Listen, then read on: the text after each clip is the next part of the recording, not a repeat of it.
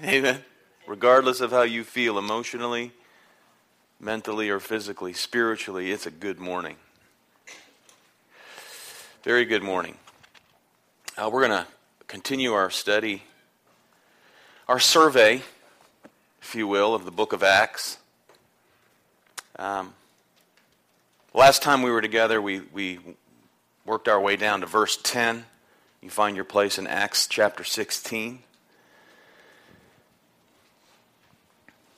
And we have just started to look together at Paul's second missionary journey. We looked at Timothy joining Paul and Silas. And we'll pick up where we left off after a word of prayer and make it through the chapter this morning. That's the goal. Our Heavenly Father, we do thank you for the glorious privilege of gathering together as the beloved children of you, the Most High God, through the finished work and worth of your Son, Jesus Christ our Lord. We pray that you would clear our minds of any distractions and help me to walk us through this text for our edification and above all for your glory. We thank you and we praise you in Christ's name. Amen. Well, this second missionary journey, as you recall, begins with a sharp disagreement between Paul and Barnabas. It's not a tender debate at all, but a very strong disagreement. Paul was against Barnabas' idea of taking John Mark with them. If you remember chapter 13 and verse 13, he departed from them on the first, midway through the first journey, went back to Jerusalem. Here at this point, Barnabas wants to take him with. Paul says absolutely not. Paul and Barnabas had already done much traveling together. So emotions get heated. Paul stands his ground. Paul says no. Paul's emphatic. He keeps insisting on his point of view with regard to John Mark. He's a quitter. He's failed us once. I'm sure that's the concern. He'll fail us again. Barnabas, I'm sure, is trying to reason that, hey, he's young. He was worried. He was tired. Whatever the case, there's strong contention here. Paul said no. Barnabas said yes. So this one missionary team now has become two. Paul picked up Silas, who brought to the ministry some benefits that Barnabas didn't have. Silas, like Paul, was a Roman citizen. We'll see the importance of that later on. We read earlier that he was a prophet. He obviously spoke Greek, and he would become Paul's stenographer, penning 1st and 2nd Thessalonians. We see his name there, Silvanus, which is the Greek form of Silas. And even though Barnabas was at this point a great loss, Silas was a great gain, and it shows us once again that even the best Christians don't always agree, right? There can be disagreements within the body of Christ. This contention here, it wasn't good, but in the providence of God and under the sovereignty of God, God is glorified, and it multiplied the work of God, actually. So as we enter into chapter 16, as we did last time, we are introduced to a new servant of Christ, a new worker, and that is young Timothy, which we see right there in the beginning of the chapter. And as we recall, in order to allow the ministry to function without any unnecessary hiccups or setbacks, Timothy allows himself to be circumcised. Timothy's father was a Greek, his mother and his grandmother were Jewish.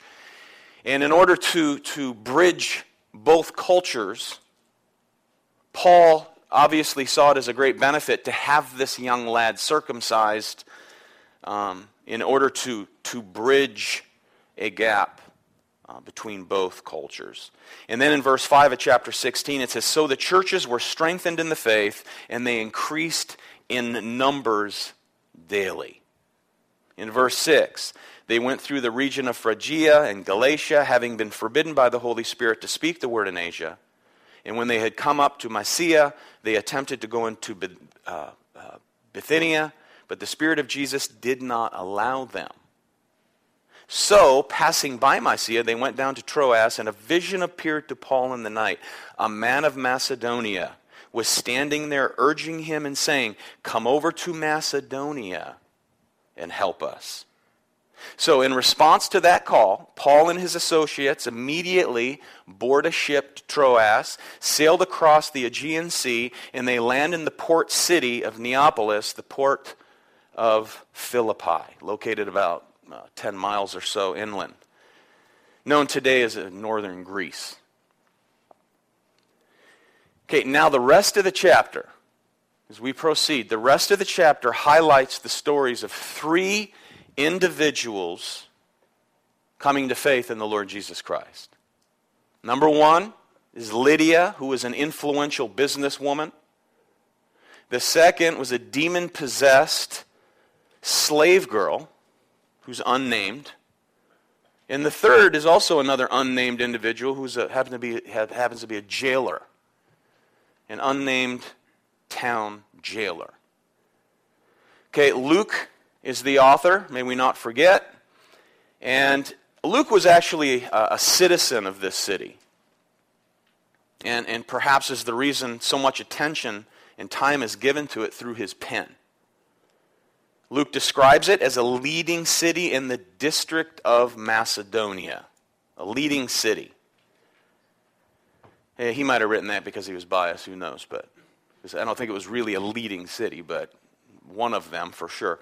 Back in verse 10, for the first time in Acts, we see that the first person plural pronoun, we. We. Okay, Luke, in other words, is now traveling with Paul. But the we will change to they at the end of verse 40, indicating that Luke remained behind in Philippi when Paul and his posse went south. And then the we appears again in chapter 20, where Paul returns to Philippi, chapter 20, verse 6. And then we stops again in chapter 21 and reappears in chapter 27 as Paul and his group head to Rome. And we'll see that about December or January. I figure that's how long it will take us to finish, probably January, after the new year, to finish Acts. Now, Philippi at one time was a strategic site for the Greek Empire. In 168 BC, the Romans conquered it. They conquered Macedonia. And then in 42 BC, Philippi was made a Roman colony. It was, in other words, a district of Rome, which meant the people there experienced the same rights and the same privileges of those of the city of Rome. So they were governed by their own senate. They had Roman laws. They used the Roman language, and there was a Roman garrison stationed there in Philippi for security. There was a very renowned medical school there, and some historians believe that Luke attended medical school here. Remember, he was a doctor right here in his homeland. And this was also known, this town, this region, was also known as the right of the law of Italy. It had the right of the law of Italy, providing its citizens with even more privileges, one of which is they didn't have to pay taxes. Hello, wouldn't that be great?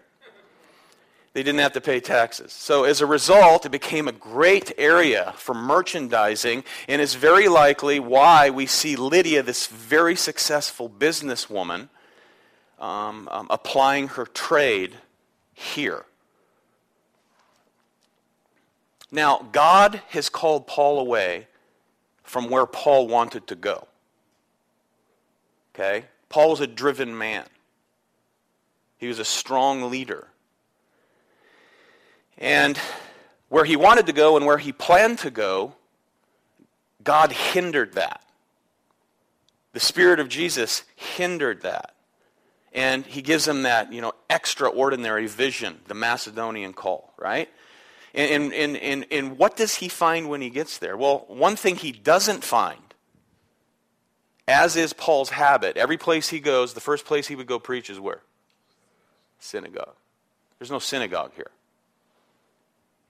His habit was to preach first in the synagogue. There is no synagogue. And notice verse 12, we remained in this city a number of days, and on the Sabbath day, we went outside the gate to the riverside. Jews would typically go to a body of water for prayer and a body of moving water, where we supposed there was a place of prayer, and we sat down and spoke to the women who had come together. Now, to form a synagogue anywhere, that would take 10 men. It took 10 men to form a synagogue. There is no synagogue. They travel outside the city towards this river, this place of prayer. And when he gets there, there's just a group of women praying. That's all. Not that that's all. Just women, but with the mind of Paul, that's all. That's all it was. There was no synagogue. And, if we think of this just as human beings, perhaps in their minds they're starting to wonder, was this a good idea? Many times in ministry we have these grandiose ideas or ideals, amen? That if we do this or we go there, God's going to do this great, magnificent work. And when our expectations aren't met, we start to scratch our chin and go, man, was this really God? Right? Amen? Have you ever been through that before? Amen, thank you. Did we take a wrong turn somewhere? Did we not hear the Lord correctly? Right? This was an extraordinary vision. This is a big deal. So typically, I think you would expect a huge payoff, if you will. Huge results. Marvelous things. But here's a group of women praying by a river. That's what I mean by that's all. But the Lord is about to do something marvelous. And that's what we can't miss. This is something Paul couldn't plan for. This is something strong leaders can't plan for. Driven men. But God had purposed something for his glory that wasn't in the mind of Paul. And it benefits all. It benefits everybody in the narrative who is at this point doing the work of God. So here's a group of women praying near a body of moving water, praying near this river. And this group of women were being led by a businesswoman. And the text refers to her as a God-fearer. Notice you can be a God-fearer or a worshiper in this context of Yahweh and not be saved. Amen? Many people fear God. The one true God, they don't know him through his Son. She comes to know him. She's a worshiper of God, the one true God of Israel. And then Paul speaks in verse 14. He speaks the truth. And notice, one who heard us was a woman named Lydia from the city of Thyatira, a seller of purple goods, who was a worshiper of God. The Lord, notice this is beautiful, the Lord opened her heart to pay attention to what was said by Paul. You can hear and not hear, amen? You can hear and not hear. But here we see what theologians refer to as the effectual call, amen? And after she was baptized, and her household as well, she urged us, saying, if you have judged me to be faithful to the Lord, come to my house and stay. And she prevailed upon us, Luke writes. So God speaks through his word. And what we see is an example of what God ordinarily does in the conversion of souls through the exposition of the Scriptures. What else did Paul do but explain the text? Christ is unfolded. God, according to his sovereign Spirit, opens the heart of this woman like he does everyone else, and if he doesn't, there's no hope. There's no hope. I was sitting back a couple days ago, just thankful that I believe. Right? Okay, and it's not because I'm brilliant, that's for sure. Amen to that. A gift of God that I believe the gospel. Man.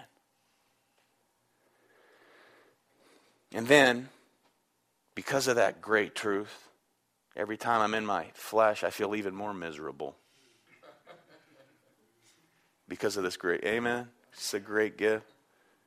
Christians are always repenting, are we not? Even of our attitudes. So Christ is unfolded, and he opens this woman's heart. First, she's receptive to the word about Jesus. She receives the word about Jesus, and then she's baptized in the name of Jesus. And notice here, her and her whole household were baptized.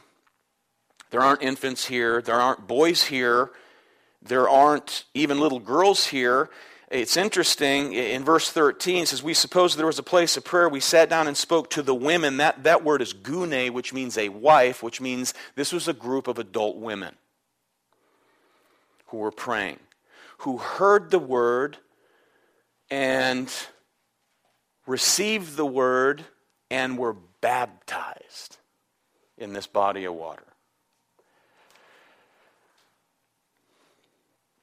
So as a result of her heart having been opened by God, right?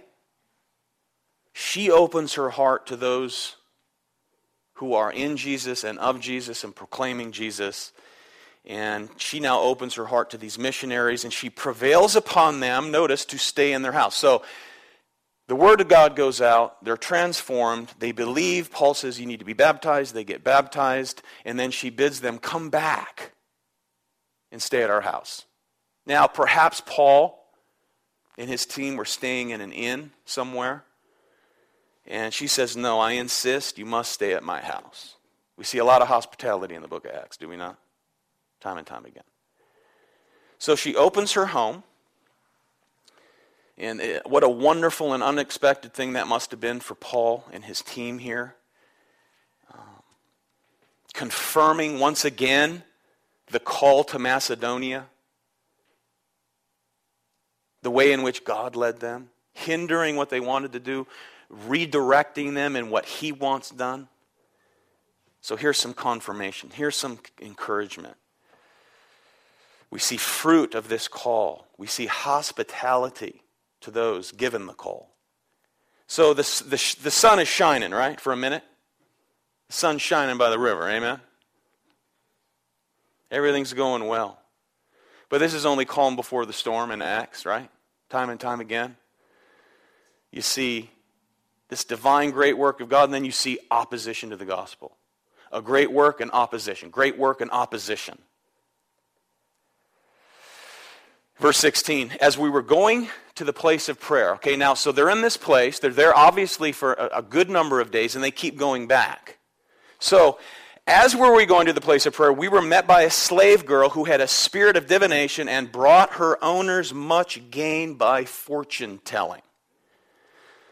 So over the course of the days, they returned to this place, and as they did, they run into this slave girl who had a spirit of divination. Divination comes from the word puthon, or Pythian spirit. She had a Pythian spirit. You're familiar with the word python.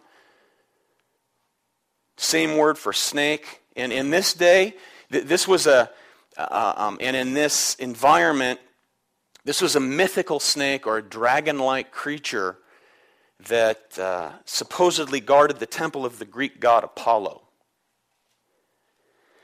So mythology, no doubt, had crept into Philippi some time ago, and this python had become the symbol for anyone who was demon-possessed. She had a Pythian spirit. And it was believed then that a demon-possessed person could tell the future, i.e. fortune telling. Take note of that. For I would certainly hope no Christian will get their fortune read. Amen? If you do, you're just opening up this door right here. That's all you're doing. You're delving into the demonic. Now, so Luke writes that this girl was Puthon, or had a Pythian spirit. And people in this area, man, we got to remember, they would have believed what she was saying, that the things that she said was true. She was owned by men. And she was owned by men to tell people's fortunes. And then they would make a fortune out of her fortune telling. That's it. That's what's going on. So for several days, she follows the apostles. She follows Paul and his companions, his team. And she's uttering these words. Notice, these men are servants of the Most High God and have come to tell us the way of salvation. Have you ever pondered that? I mean, a couple of questions arise in our mind as you examine this picture. And the first is, why does an evil spirit in and through this woman utter the truth? Because that's true. Because indeed they were servants of the Most High God. And indeed they were proclaiming the true and only way of salvation. That's truth. That's word. But we're reminded that the demons in the Gospels also spoke truth every time they saw Jesus. Amen? Most certainly you are the Son of the living God, the one who's come to destroy us. True? True. Word. The devil always speaks some truth. Always. That's why there's cults and religion. And as believers, we can see that religion, the one who stands at the front door of religion, is Satan, masquerading as an angel of light. And his servants, therefore, masquerade as ministers of light.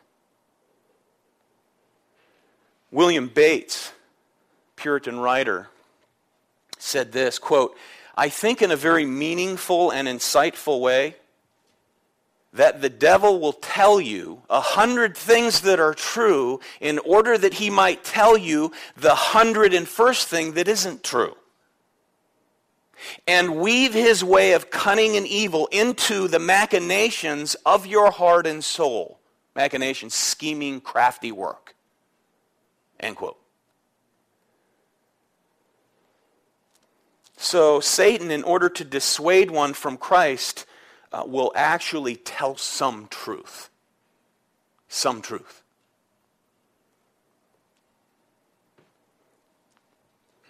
So although this girl, using the title, right, the Most High God, which he is, that would have appealed to everyone. In the midst of Greek mythology, think about it. The one true God, the Most High God, the God of gods. This would have appealed to them. And for a time, provided some publicity for Paul and his team. It helped gather an audience for sure, amen? But after a few days, Paul loses his patience. He becomes irritated. Have you ever met someone who's like not in Christ, but they're speaking truth, and they got this snide little sneer on their face? Smirk? Oh yeah, here comes the minister of the gospel. He tells people about the love of Christ. You know, if you weren't a Christian, you'd like to slap him in the mouth. Because he's mocking God. Although elders aren't to be given to blows. Amen? Paul tolerates it for a while, for several days apparently, until verse 18. And this she kept doing for many days, Paul having become greatly annoyed. Even Paul got annoyed. That's very encouraging. He was irritated, no doubt, knowing Paul. He's troubled in spirit that such a young girl would be caught up in such a vice of Satan and evil men. So the combination of that and this irritant following them around, he's had enough. And, he probably didn't know what to make of her at first. He's walking into town and she's saying, look, these are servants of the Most High God telling us, how to be saved. He's like, amen, sister. And then after a couple days, I don't think you're a sister. You're the devil. Verse 18, Paul turned and said to the Spirit, I command you in the name of Jesus Christ to come out of her. And it came out that very hour. So we can presume, I think, that this girl, having been delivered, became a believer. So here's Lydia. She becomes a believer by the river. And here we see more fruit, I believe, of the proclamation of the gospel. And you notice, a woman of high ranking, Lydia, successful, and then a woman from the streets, are saved by the same gospel, the same truth, the same grace. Provided a prosperous businesswoman is the same grace needed to save a young girl who's owned by evil men and used to make them money. So this shows us that sometimes, also, this is important, this account shows us that sometimes we're called to confront those who seem to be telling the truth. Did you get that? Who has more discernment than a mature Christian? Nobody. I watch a lot of news commentators and very intelligent people, business, economics, political science. You're like, man, these people are really smart. Without Christ, you, as you sit and listen to them, have more wisdom than they'll ever know.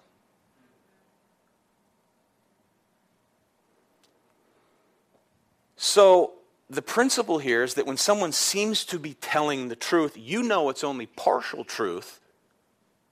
There's some responsibility to step in and to point it out.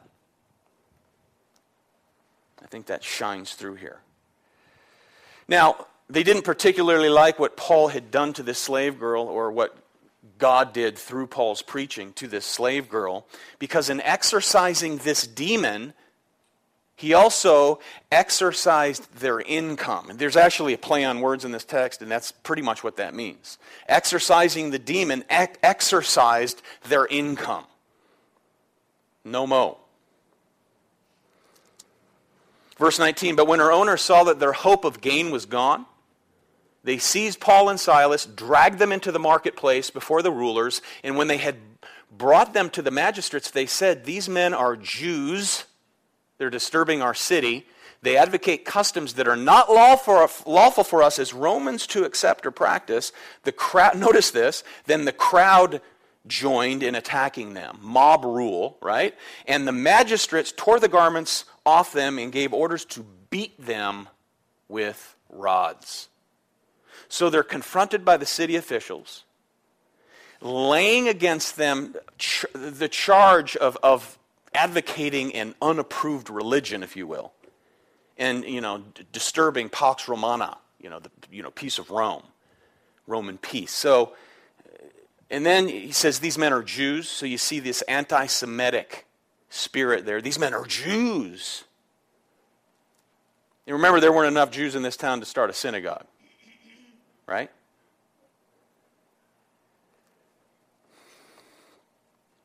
So to say someone was a Jew would immediately cast doubt as to their motives. So they're stirring up, they're whooping up the crowd here. And they did.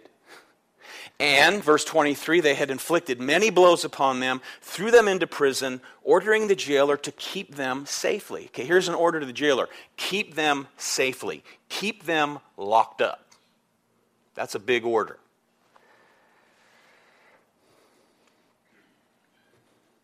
Having received this order, he put them into the inner prison and fastened their feet in stocks. Now, this, according to Paul's writing to the Corinthians, remember, is one of those 3 times that Paul had been beaten with rods. 3 times beaten with rods. This is one of them. Now, you might think that after such brutal treatment, Paul and Silas would be groaning from the physical pain. Amen? Amen? Maybe even discouraged. Okay, think about the Christian life. You're beaten down. You're in a dark, damp place. So you become discouraged. Discouragement leads to disappointment. Disappointment with discouragement leads to depression of your plight, of your suffering, of your trial. But instead of whining here, instead of complaining, and instead of saying, God, kill them all, wipe them out, they're found at midnight when usually, you ever hurt yourself? Surgery, you've been beaten with rods, been in a good tussle on the street, football, hockey, boxing. And when is your pain the worst? At midnight, when you're in bed. When pain would seem to be the worst, they're found praying and singing. Verse 25, about midnight, Paul and Silas were praying and singing hymns to God, and check this out, and the prisoners were listening to them. Listen to what Charles Haddon Spurgeon says. Quote, any fool can sing in the day. It's easy to sing when we can read the notes by daylight, but the skillful singer is he who can sing when there's not a ray of light to read by. Songs in the night come only from God, not in the power of men. End quote. Now, Spurgeon isn't talking totally literally about singing. I think we get that. But how we react as Christians to the pain and miseries of life. Because it's easy to praise God when everything's going good. Amen? Who doesn't praise God when everything's going good? Going well, smooth. Or when you're given the accolades of men. When people are slapping you on the back, telling how great you are, what a great Christian brother or sister you are, glory to God, we're so thankful for you. Praise God, amen? But when no one's singing your praises, and the road is not smooth, and the sun is not shining,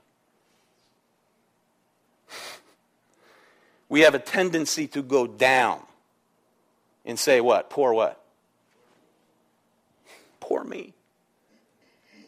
So, the blinders are drawn in.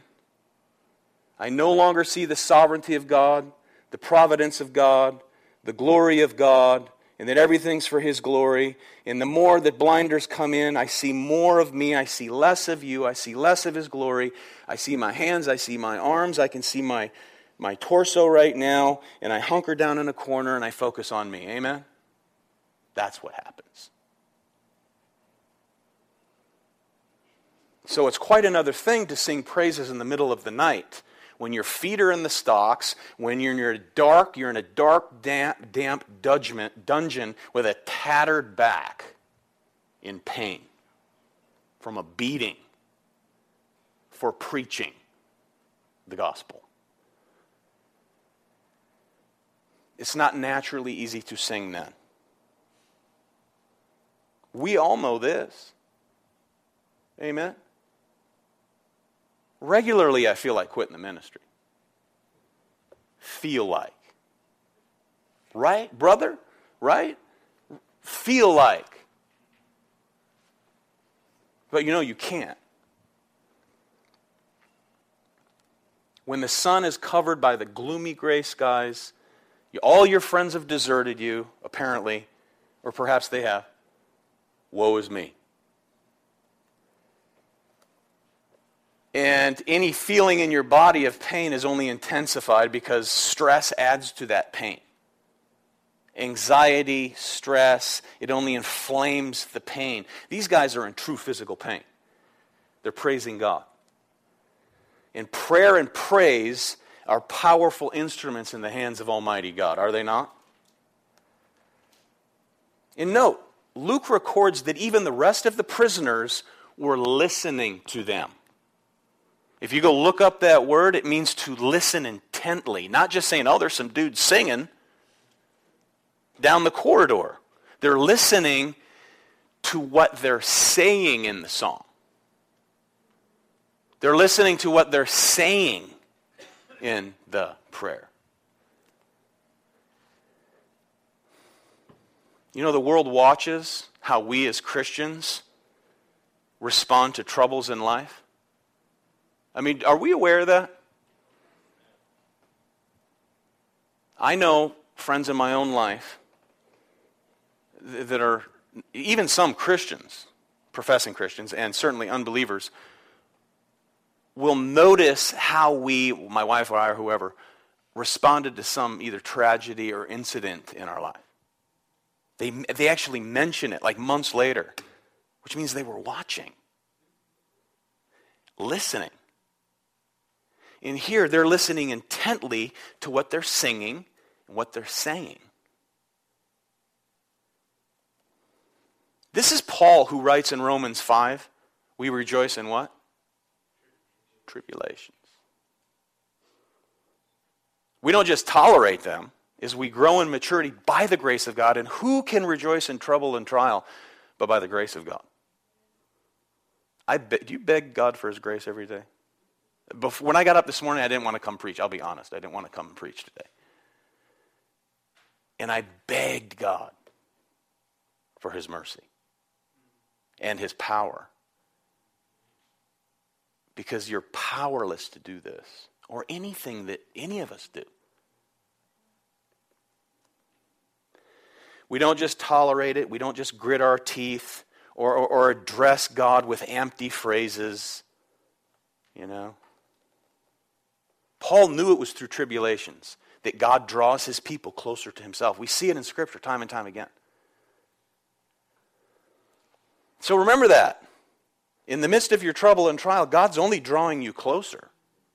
That is a form of chastening, and not all chastening is because of disobedience, amen? It's just a refinement. And these trials and troubles serve also as proof of those who are his. Because those who walk away when difficulty comes and go apostate, it proves they're what? They're not his.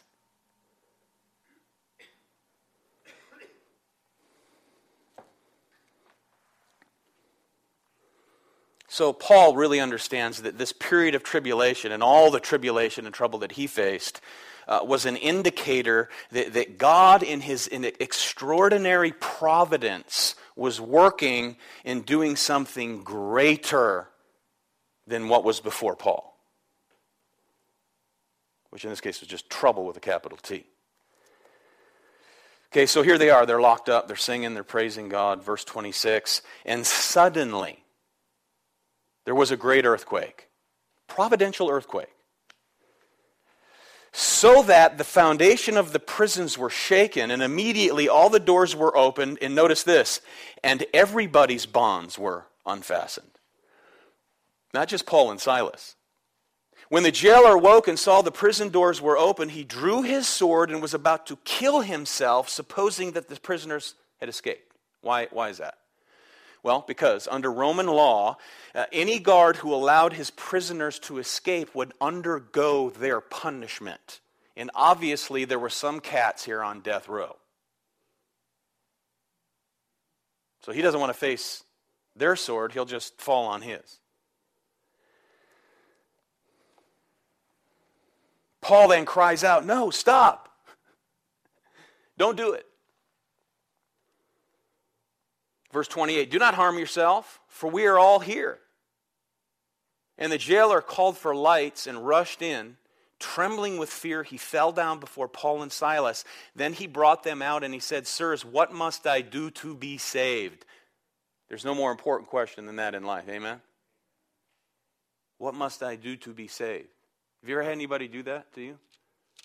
I don't know that I have. Like in a moment of despair like that. What must I do to be saved? And they said, notice what they didn't say. Look at this law, the law of God. Go do your best to uphold it. And perhaps, if you do your best, God will accept you. No, he doesn't say that. What does he say? Believe in the Lord Jesus, right? The one who fulfilled the law. And you will be saved. You and your household.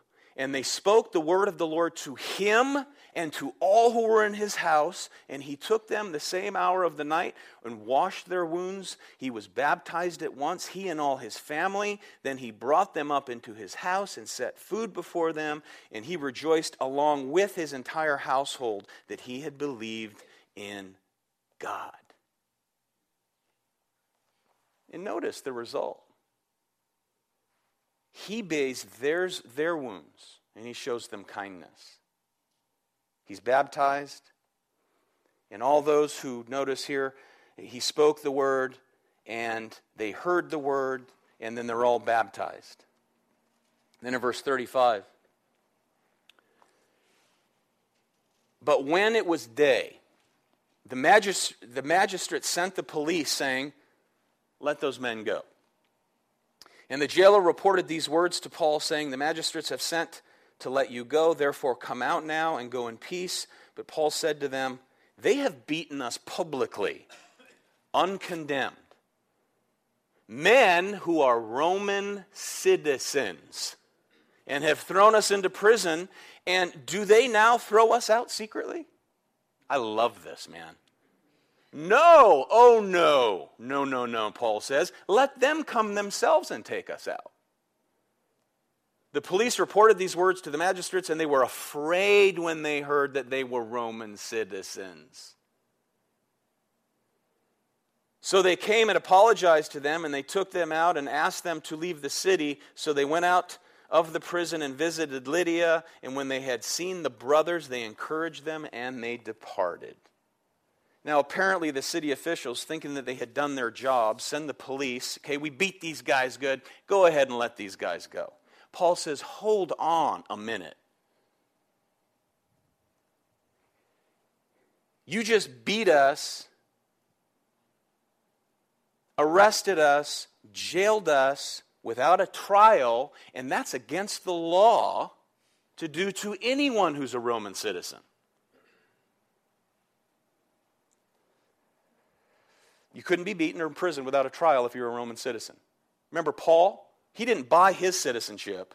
He boasts in the fact that he was born a Roman citizen. So Paul takes pride in his citizenship. That's a good thing. That's not a bad thing.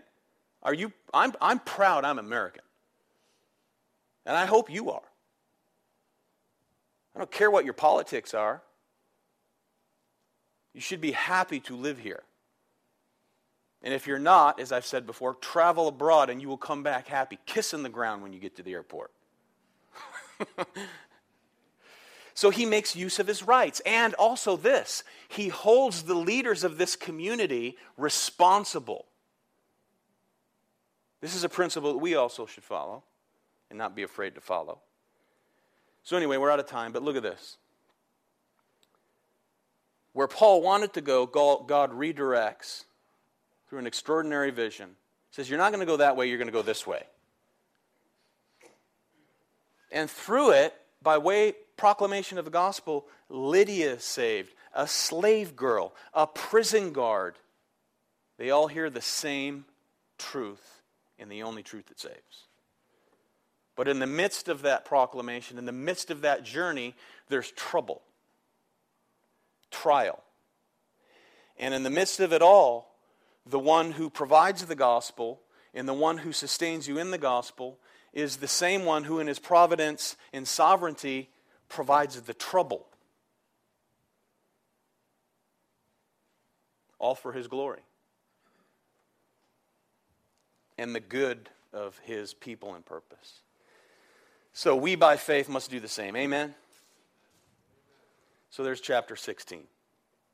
Next week we'll look at chapter 17, verses 1 through 15. Shall we pray? Lord, we thank you for this account and all these accounts in Acts, the Acts of the apostles, and how you sovereignly charged them, led them, directed them, empowered them, and sustained them through it all, so that we can sit this side of 2,000 years and rejoice in your finished work and in the same word that is proclaimed as the same word that saves sinners by grace, ourselves included. For this we thank you. We pray that we will continue to persevere by way of your grace and mercy. Strengthen us in our weaknesses, Lord, and may that be sufficient, your grace. May we understand, like Paul, that your grace is sufficient to sustain us and enable us for your glory and the good and furtherance of the gospel through your church, the church of our Lord Jesus Christ. We pray in his name. Amen.